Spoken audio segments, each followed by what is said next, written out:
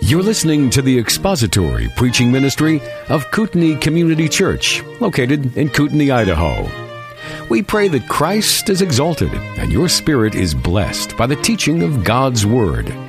For more information about Kootenai Church, please visit us online at kootenaichurch.org.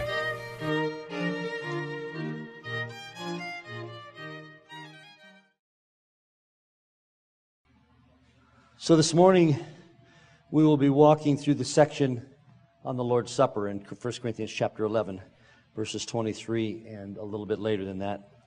We'll get as far as we can, but we're going to be looking at what a Passover meal was like in the first century, and what in some ways will also reference what it's become. Many of you have heard of the term the Seder, which wouldn't have been a term used in the first century. It didn't develop into a Seder until later years. But we're getting into the teaching without praying, without reading. So let's open in prayer, and we'll be praying for Jess. I believe he's on the mend, and he has every anticipation of being able to teach next week, which would be a good thing. So let's pray. Father, as we come before you this morning, looking into your word, we recognize that today it is not given the attention nor the respect that it is due, and people use parts of it and don't think about what they're doing, and in many ways just make a mockery of your word, flinging it about without reference, without context. And so this morning as we study, we ask you to give us wisdom, to give us discernment, that we might honor you in the way that we dig into your word and allow it to be paramount in our lives, to change us where we need to be changed, to confirm us where we need to be confirmed, and to give us the ability to walk in a manner that is wise and discerning in honoring you in all that we do. So this morning as we look into this Lord's Supper, we just pray for insight, for special encouragement as we think about what the momentous actions that you did on this planet that have given us the Lord's Supper. And we'll thank you for what you're going to do in Jesus' name. So we're going to read 1 Corinthians 11. We'll start at about verse 20 and read through the end of the chapter. 1 Corinthians 11, 20 through 34. Therefore, speaking to the Corinthians who thought they were celebrating the Lord's Supper, when you meet together, it is not to eat the Lord's Supper, for in your eating, each one takes his own supper first, and one is hungry and another is drunk. What? Do you not have houses in which to eat and to drink? Or do you despise the church of God and shame those who have nothing? What shall I say to you? Shall I praise you? In this I will not praise you. For I received from the Lord that which I also delivered to you, that the Lord Jesus, in the night in which he was betrayed, took bread, and when he had given thanks, he broke it and said, "This is my body, which is for you. Do this in remembrance of me." In the same way he took the cup also after supper, saying, "This cup is the new covenant in my blood. Do this as often as you drink it in remembrance of me. For as often as you eat this bread and drink the cup, you proclaim the Lord's death until he comes. Therefore, whoever eats the bread or drinks the cup of the Lord in an unworthy manner shall be guilty of the body and the blood of the Lord. But let a man examine himself, and so let him eat of the bread and drink of the cup. For he who eats and drinks judgment to himself, if he does not judge the body rightly. For this reason, many among you are weak and sick, and a number sleep. But if we judged ourselves rightly, we should not be judged. But when we are judged, we are disciplined by the Lord, in order that we may not be condemned along with the world. So then, my brethren, when you come together to eat, wait for one another. If anyone is hungry, let him eat at home, so that you may not come together for judgment. And the remaining matters I shall arrange when I come. One has to wonder what the remaining matters are if he's dealt with so many so far. So as we look at this section, how many of you, and you don't need to show your hands, but it's been something that I've struggled with, have celebrated the Lord's Supper not completely certain of all the immense implications of the Lord's Supper? Yeah. Well, guess what? That's part of human frailty interfacing with the infinite God. There's always going to be something about the triune God that we're not going to be able to fathom, because he is infinite and we are not. And so as we look at the Lord's Supper, there is so much that happened in those brief 3 days that we commemorate once a month here. In some places, as we talked about earlier, some in the earliest days of the church, they celebrated it every day and at least weekly. There is so much involved in that celebration that I don't know that we can ever wrap our minds around all of it. And that's okay. That's okay. But what we can understand for each of us, given to us through the Word of God, especially in this section where Paul, this is actually the first time that it's detailed, other than when Christ gave it to us in the Synoptics and in John. And so we're going to start with verse 23. We finished up last week talking about the Corinthians coming together for what they were calling the Lord's Supper, but the rich quickly gobbling down their food so that the poor wouldn't get in their way.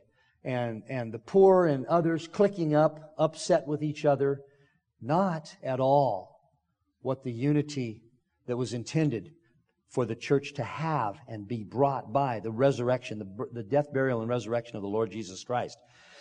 And so Paul, in verse 22, he says, "What? Have you not houses to eat and drink in? Eat at home. Come to the Lord's Supper prepared to share, prepared to spend time ministering to one another. For in Mark, Jesus said, I came to serve, not to be served. He came to be a servant of all." And that's the example Paul wanted the Corinthians to follow. And so he says, contrary to what he said in verse 2, where he says, "I praise you because you remember me in everything and hold firmly to the traditions, just as I delivered them to you." In this verse, he says, "I praise you not." And so now he's going to detail what the Lord's Supper is. And so he says, "For I have received of the Lord that which also I delivered unto you, that the Lord Jesus, the same night in which he was betrayed, took bread." So as Paul often did, he makes certain to note that this information that he was about to impart had been given to him directly from the Lord. Some scholars think Paul might have received this from one or more of the other apostles.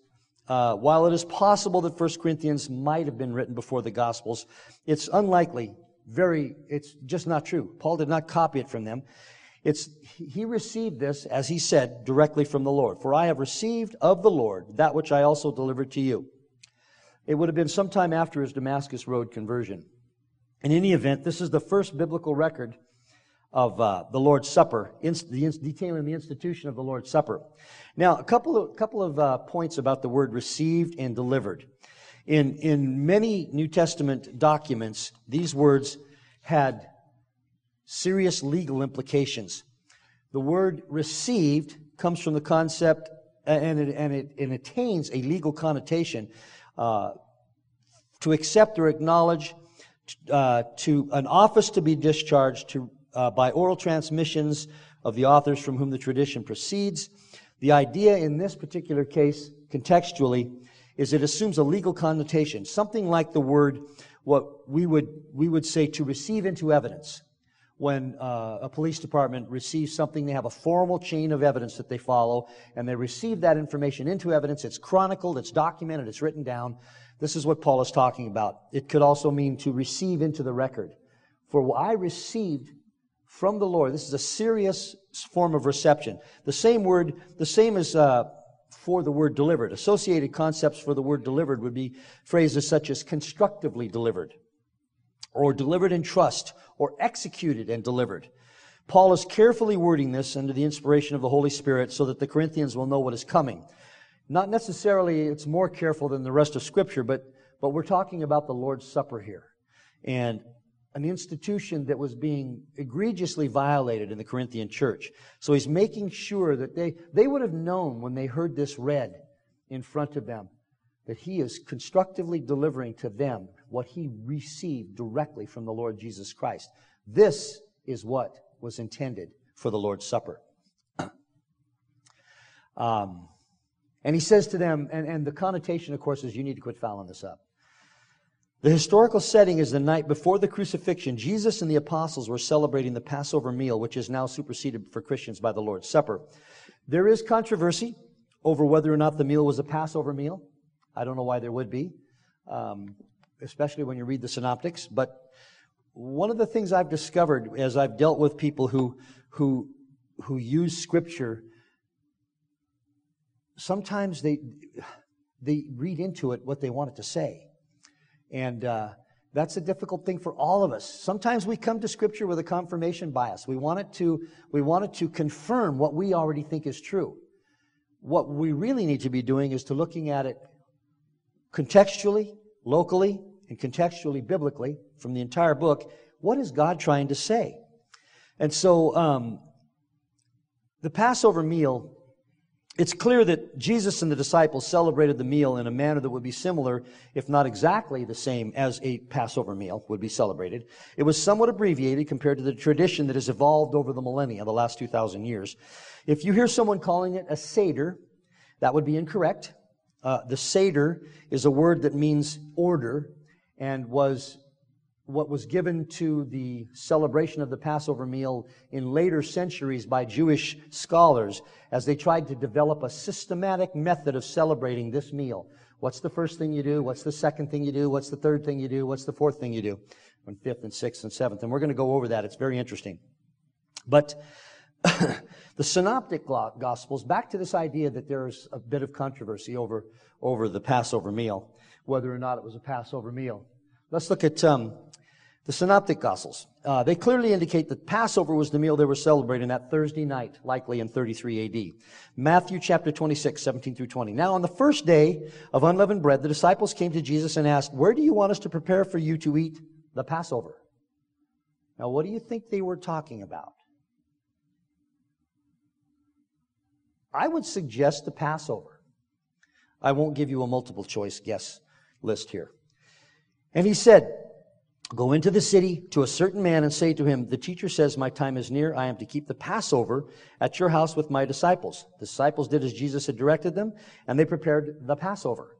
Now, when evening came, Jesus was reclining at the table with the 12 disciples. I almost said with the 12 detectives, like they were searching this out. Oh.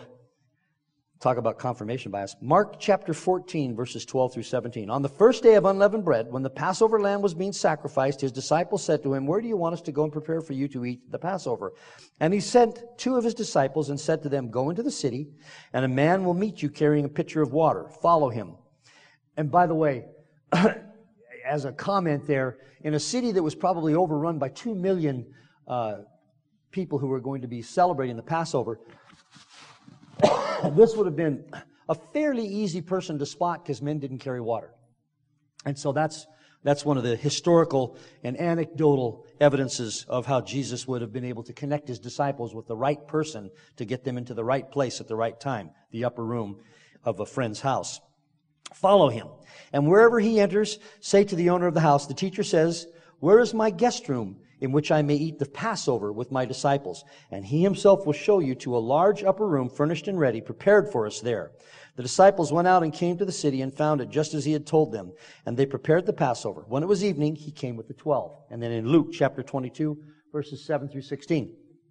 Then came the first day of unleavened bread, on which the Passover lamb had to be sacrificed.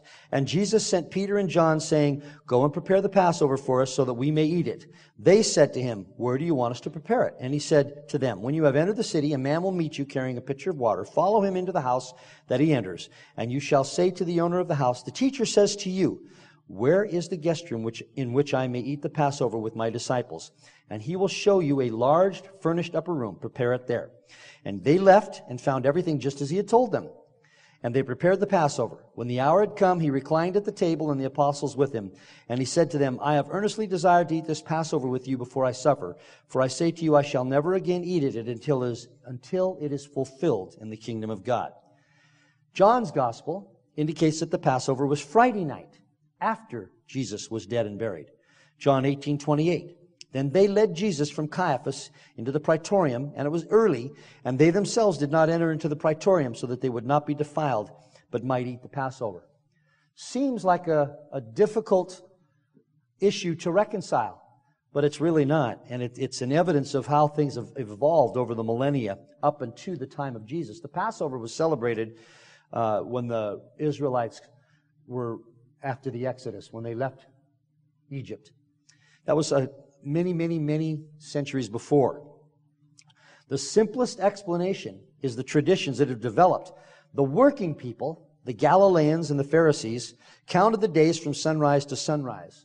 The Judeans and the Sadducees counted the days from sunset to sunset. The chronology for the week has Jesus entering the city on a Monday, the 10th Nisan, in 33 AD. And every time I see that word, I think of a car. But in 33 AD, the date of the lamb selection, for a Passover had to be celebrated in Jerusalem. As some might have alleged, this was just another meal. They could have eaten in Bethany, but they couldn't because it was a Passover. Being of the working class, Jesus and his disciples would begin their preparations Thursday. They would have taken the lamb to the temple temple court for slaughter between 3 and 5 in the afternoon and brought it back to prepare the meal that evening. Much of this information comes from the Mishnah and from the Jewish scholar and historian Josephus. The following day, the Judeans and the Sadducees would begin their preparations, and this is what John was referring to in chapter 18. They would start the process Friday morning, culminating in the Passover meal Friday night. This interesting bit of cultural diversity provided the setting in which Jesus could easily fulfill the prophecy of the Passover lamb, which takes away the sins of the world. So at the time of the Passover meal, there would have been approximately, as I said, 2 million or more Jews in the city of Jerusalem. Having the Passover split into 2 days, as it had come to happen, would facilitate the massive number of sacrifices, slaughtering, and the glut of travelers filling up the accommodations. So the scenario would have looked like this. 6 days, Jesus was anointed in preparation for burial late Sunday afternoon. Then Monday, he enters Jerusalem as the king. Then on Thursday, Jesus and his disciples observed the first sanctioned Passover, Thursday after sunset. Friday, Jesus is sacrificed as the Lamb of God on the second sanctioned Passover, Friday afternoon.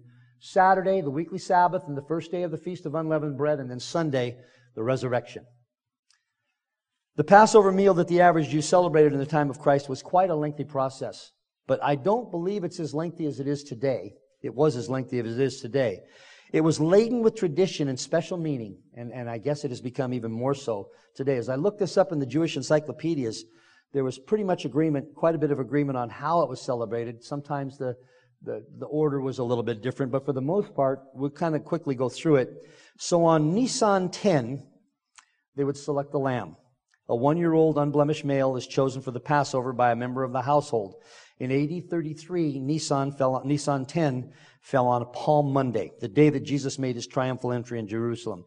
It's evident that he was presenting himself as the unblemished sacrifice for the nation on that day. The slaughter of lambs would not take place until Nisan 14, the second slaughter. The accommodating slaughter on Thursday was for the other working class. Friday, April 3rd, AD 33. Nisan 13, searching for 11. Usually the evening before the Passover meal was eaten, the head of the family, the paterfamilias, led his family through the house by candlelight, looking in nooks and crannies for any leaven in the house. No leaven was supposed to be in the home at that time. Not infrequently, Jews would sell their leaven to their Gentile neighbors and buy it back after the 8 days had elapsed. At the end of the search, the father says, all leaven that is in my possession, that which I have seen and that which I have not seen, be it null, be it accounted as the dust of the earth. Then Nisan 14, the foot washing. As guests and family members entered the home to celebrate the Passover, now get this, a servant or a slave would often be there to wash their feet. This would be the task of the lowest class of people. The fact that Jesus did this in John 13, even though he was the head of the family, if you will, symbolizes that what he would later do for his disciples in Mark chapter 10, verse 45. The Son of Man did not come to be served, but to serve, and to give my life as a ransom for many, and embodies his principle that if anybody wants to be first, they must be last and servant of all. And the fact that the Corinthians had let this lapse was remarkable to Paul. Frustrating, irritating. And so that's how he's dealing with this. All of this would have been in the minds of especially the Jewish families in Corinth. Then there was some non-ritual wine. As I read through this, I wondered how you would get to the end of this meal and not be schlockered. Because there's a lot of wine involved. So I imagine they just take sips. I don't know. That was for free. I don't know how they got through it with so much wine and not being... Maybe back then the wine was a lot less alcoholic. I don't know. Anyway, so before the ritual wine, they're permitted a drink of wine that has no religious significance. The non-ritual wine is also allowed between the first and second cups of ritual wine and between the second and third cup. See what I'm talking about? So then there was the first hand washing. Once all the guests arrived, they performed the ritual hand washing that the Jews from antiquity have done for each meal, before every meal. And then the table setting. In front of each seat, 4 glasses for ritual wine, labeled as such. The non-ritual wine glass should not be on the table, but should be given to guests after they arrive and after their feet are washed. 1 plate, cutlery, napkin, several candles, seating labels in place, so that, I don't know how they would label it back then, but there would be some way to know who sits where. The karaseth, which was the unleavened bread, the vegetables and vinegar, the karpas, should all be on the table. And as well, the representative bottles of wine, which would be labeled or identified in some way. Then the reclining at table. The ancient Near Eastern custom of total relaxation, as one man said, was not too far from our modern couch potato with a remote control. They would relax around a low table about 18 inches off the ground, sprawled out on pillows being served by the help. Then the seating was assigned, beginning with the head of the family at one end. The guests are to wrap around the table either from the oldest to the youngest or the most important to the least important. And that would have all been assigned ahead of time. After this, once everyone's seated, the first cup. 4 ritual cups of wine are used for the Passover. The Mishnah says that even the poorest man in Israel must drink the 4 ritual cups, even if it means selling all his possessions. The wine was red and warm, a custom that has continued to this day. The prayer is uttered over each cup, and the 4 verbs of Exodus 6 through 7 are recited, one over each cup. It comes to mind to me that you wouldn't want to be starving when they had this meal. Even non-Christian families, just the Jewish families, because it's the ritual and the historicity of the meal is far more important than the food itself, in a sense. All the recitations. So Exodus chapter 6, where was I? After everyone is seated, the first prayer, which would be the Kiddush, or the prayer of sanctification, is uttered by the pater familias, the head of the family. And it's in Hebrew right here, and I'm going to translate the Hebrew for you. It's right underneath. Blessed are you, O Lord our God, King of the universe, who has created the fruit of the vine. And you, O Lord our God, have given us festival days for joy, this feast of the unleavened bread, the time of our deliverance in remembrance of the departure from Egypt. Blessed are you, O Lord our God, who has kept us alive, sustained us, and enabled us to enjoy this season. The Corinthians should have seen the connection here, that the Lord Jesus Christ's sacrifice keeps them, brings them into the kingdom, keeps them, and saves them for their ability to even be able to partake of the simplest blessings of life. But they had lost that, and they were taking from one another. Then the first cup of ritual wine is poured, and the first verb of Exodus 6:7 is recited by the Father. I am the Lord, and I will bring you out from under the yoke of the Egyptians. Now the wine can be drunk. After this cup, you may now drink a non-ritual wine, until the second cup is served. The non-ritual wine may be of any of the previously mentioned non-ritual wines. I guess there was more information ahead of time, but there's a number of non-ritual wines that you could partake of. Or it may be the wine used for the first cup. Then the karpas, the bitter herbs, and the first dipping.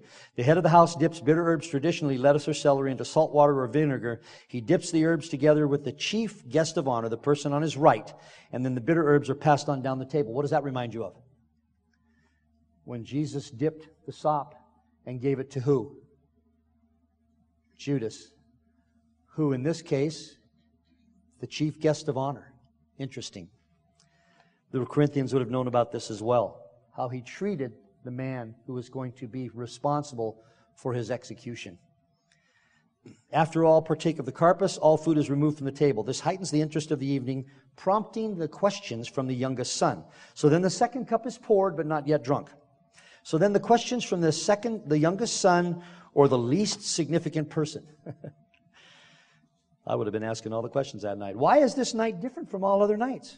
On all other nights we eat leavened or unleavened bread, but this night only unleavened bread. Second question. On all other nights we eat all kinds of herbs, but this night only bitter herbs. Why do we dip the herbs twice? Third question. On all other nights we eat meat roasted, stewed, or boiled, but this night, why only roasted meat? And then the Father would answer and give the entire history of Israel from Abraham till Moses and the giving of the law. Now, that had to take some time. I imagine the same kind of time maybe that Jesus took walking on the road from Emmaus with those disciples. So then the Father, then all food and wine is returned to the table, including the lamb. The Father now explains the significance of the lamb, bitter herbs and unleavened bread. Then they would sing the first half of the Hallel Psalms, which is Psalms 113 through 114. Excuse me. And I'm not going to recite all of those. You can look them up. You can see how they would be related. Then the prayer over the second cup. Blessed are you, O Lord our God, King of the universe, who has created the fruit of the vine. And then Exodus chapter 6, verse 6b. I will deliver you from their bondage. Then the second hand washing. This hand washing is done out of respect for the unleavened bread that is about to be eaten. Then the paschal lamb. Karaseth with vegetables, and 2 of the unleavened bread wafers are served. Prayer over the bread by the Father. Blessed are you, O Lord our God, King of the universe, who brings forth bread from the earth. Blessed are you, O Lord our God, King of the universe, who has sanctified us with your commandments and commanded us to eat the unleavened bread. This was a command. And I'll get to that again. I'll repeat this. The celebration of the Lord's Supper is not a suggestion. It is a command from the Lord Jesus Christ. And Paul reminds the Corinthians of that. But the command was to celebrate it the way that the Lord had intended, not the way it had become, not how it had become. Then the breaking of the bread. The host breaks the guest of honor's bread, and they dip it together in the karaseth and bitter herbs. The guest, in turn, breaks his neighbor's bread, and they dip it together, and so on down the line. The meal now may be eaten. After drinking the second cup of wine that has already been drunk, they may now be drunk non-ritually. Then the third cup, the prayer and consumption of the third cup. This is the cup that is spoken of, and we will get to in verse 25, that Jesus used when he gave his blessing to the disciples. After the meal, the third cup is poured. The last of the unleavened bread wafers is blessed, broken, and eaten.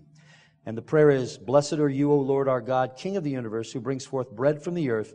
Blessed are you, O Lord our God, King of the universe, who has sanctified us with your commandments and commanded us to eat unleavened bread. All participants recite the post-meal grace together, and then the prayer over the wine. The name of the Lord be blessed from now until eternity. Let us bless him of whose gifts we have partaken. Blessed be our God of whose gifts we are partaken, and by whose goodness we exist. The parallels to the sacrifice of Christ on the cross are obvious.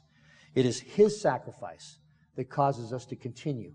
It is his sacrifice, the gift that he gave, that we partake of, that makes us children of the Most High. And the Corinthians knew this. They knew this. Then the Father recites the third verb from Exodus 6:6.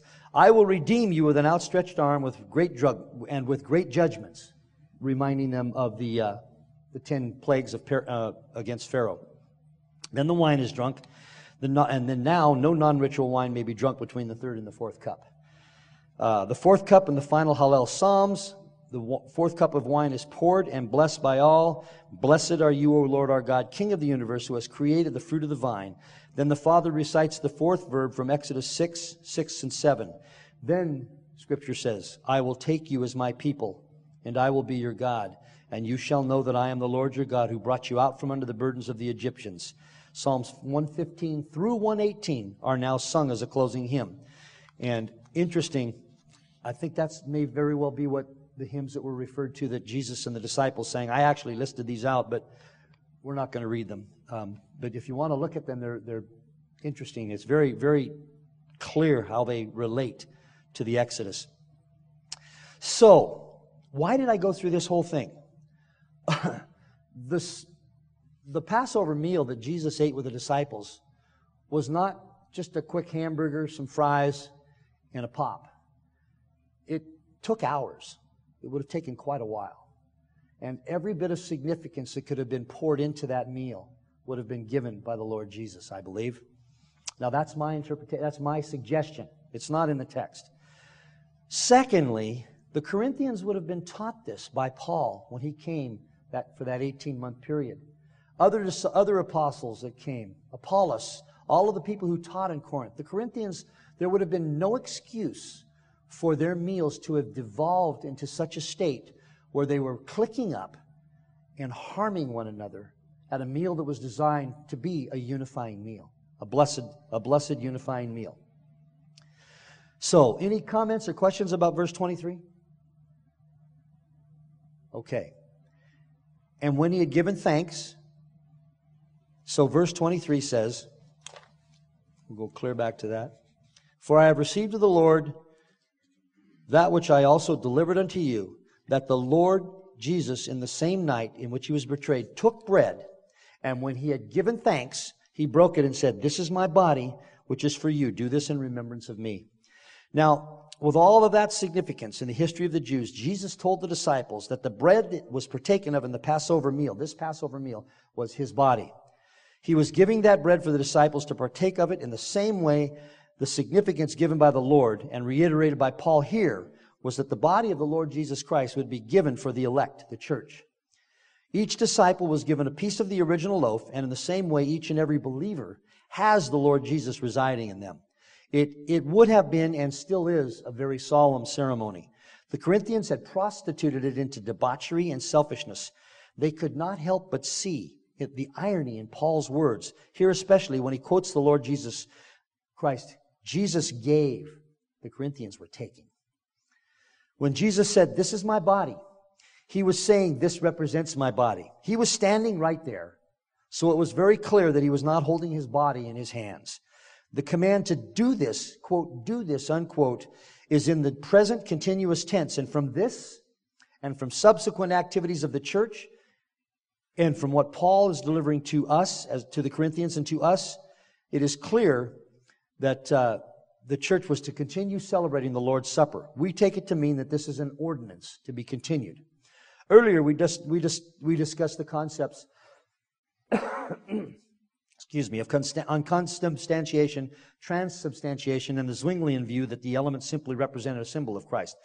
Now, while the bread and the wine are certainly not the body and blood of the Lord Jesus Christ, they do represent more than just a memorial. They are a tie for us to that event 2,000 years ago when Christ, on the night before man was going to attempt to destroy him, purchased the elect by allowing his body to be hung on the cross and his blood to be spilled in payment for the sins of the church. And it's those things that should have been sobering the Corinthians into a meal of sharing, a meal of unification. But they had just forgotten them. They had just ignored them. I don't know all the things that we can do as people to misuse what Scripture gives us. We can forget it, we can ignore it, we can twist it. Whatever that was happening, the Corinthians were doing that. And they were not doing it in service to one another. Comments on verse 24? Questions?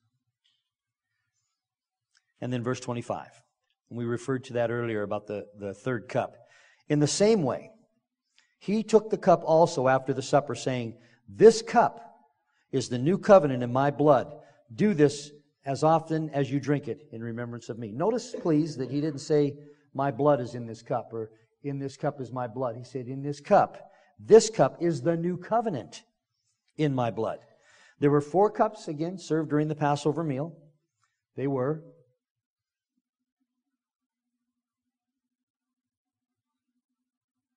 I missed a post there, sorry.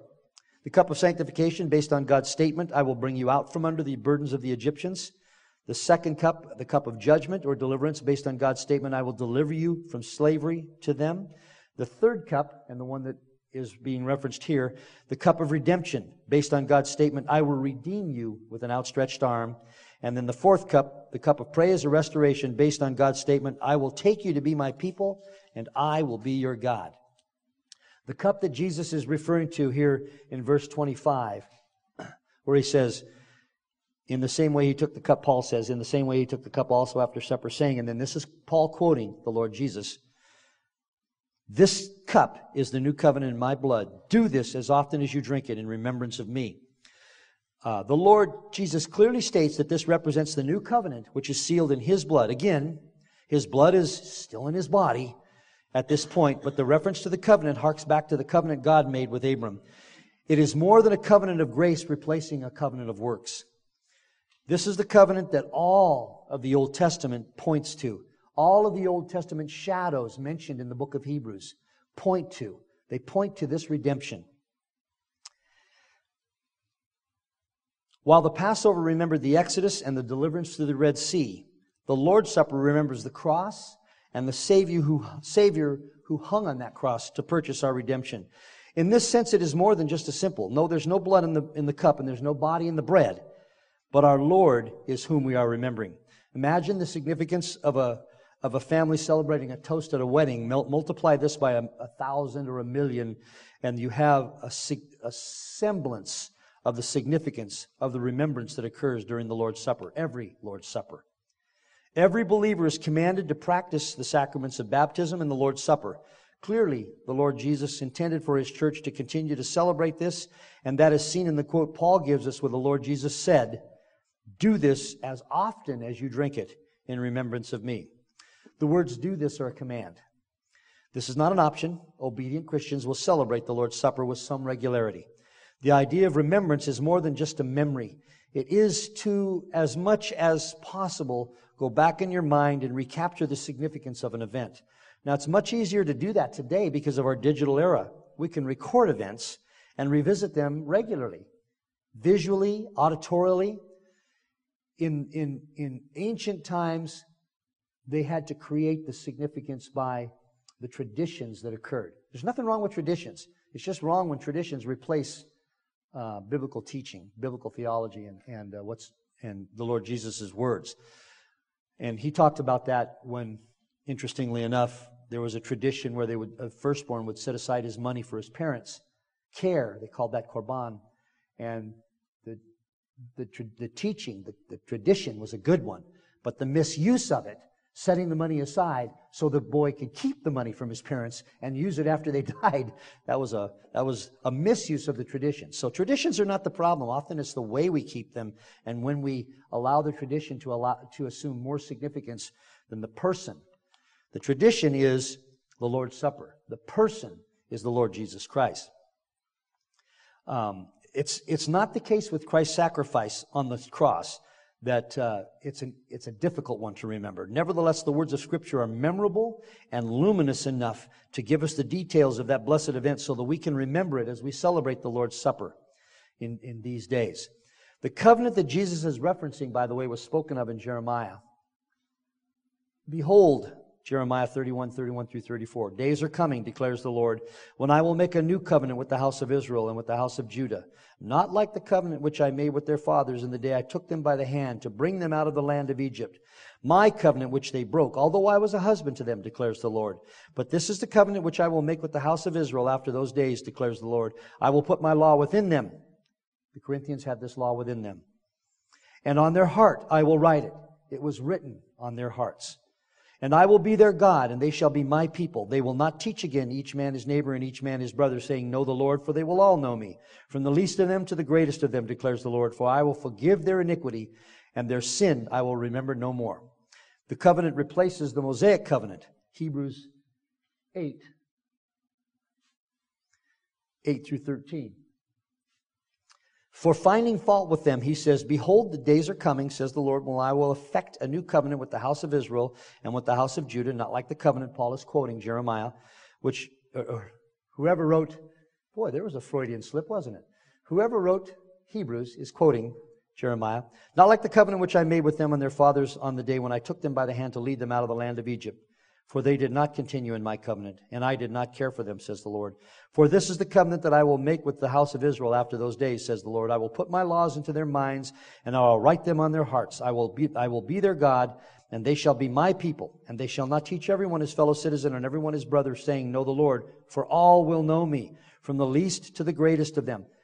Significance to the Passover meal, from the least to the greatest, from the paterfamilias all the way down to the servant.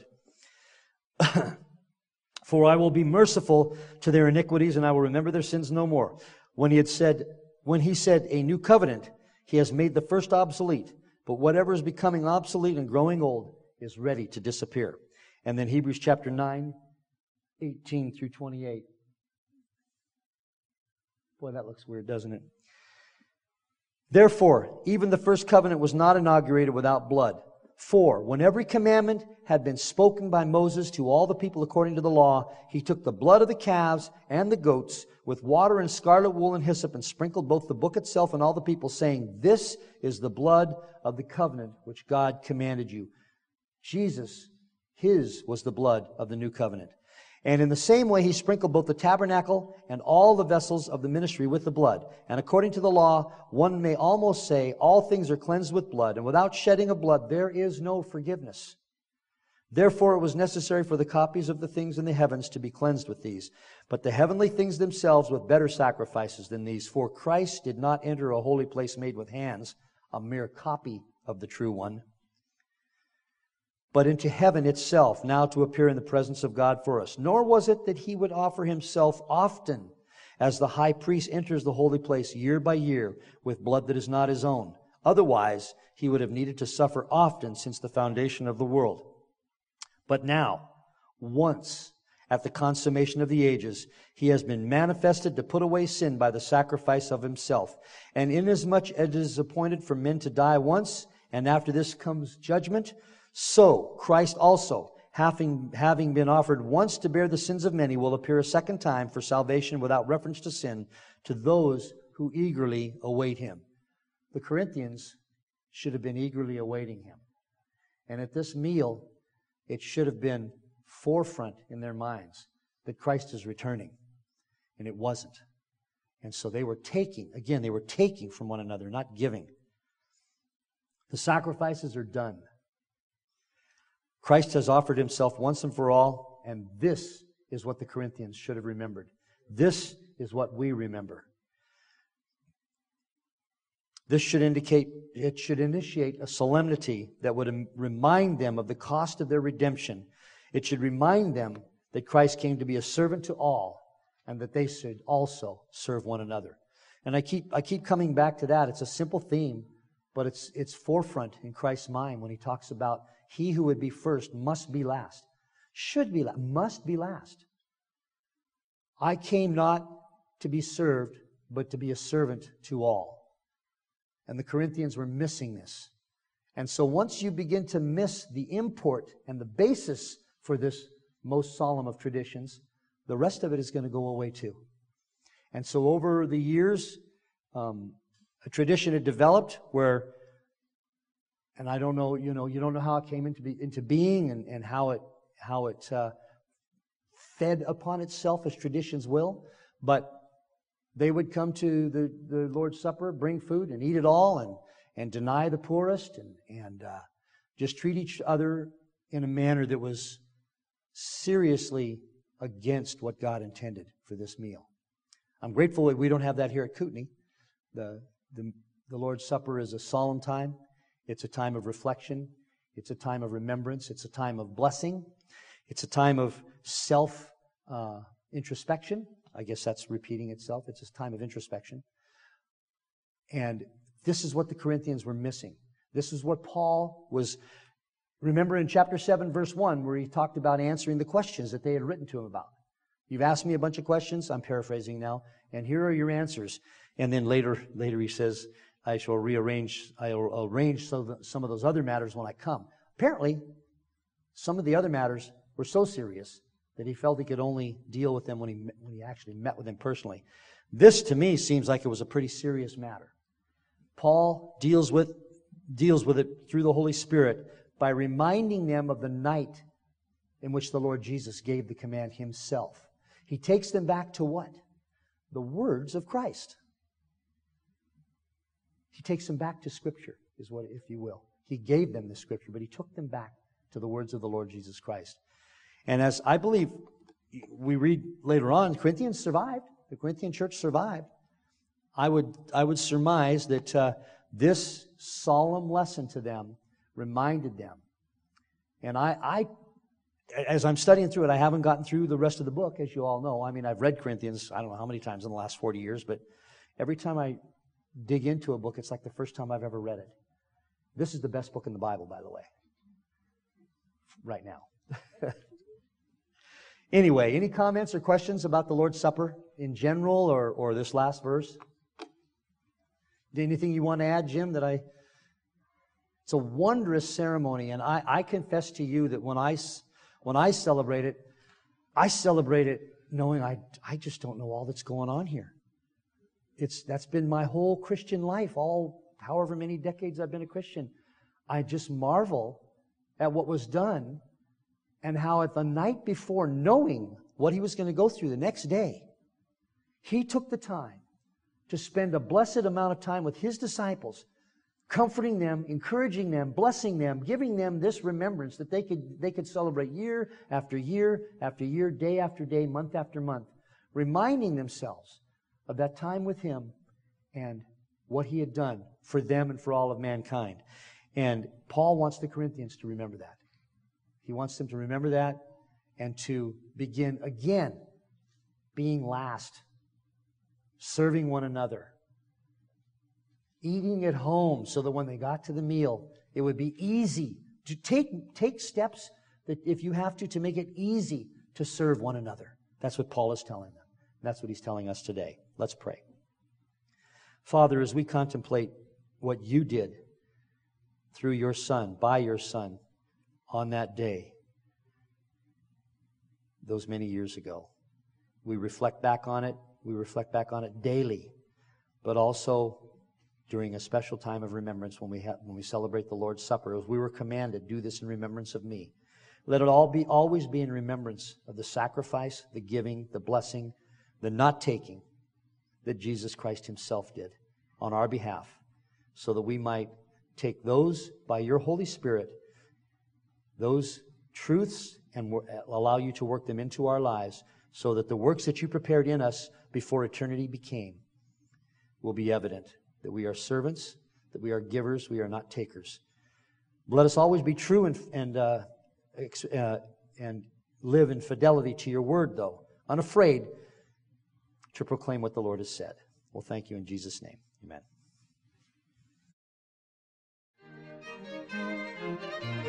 Thank you for listening to the latest podcast from Kootenai Church.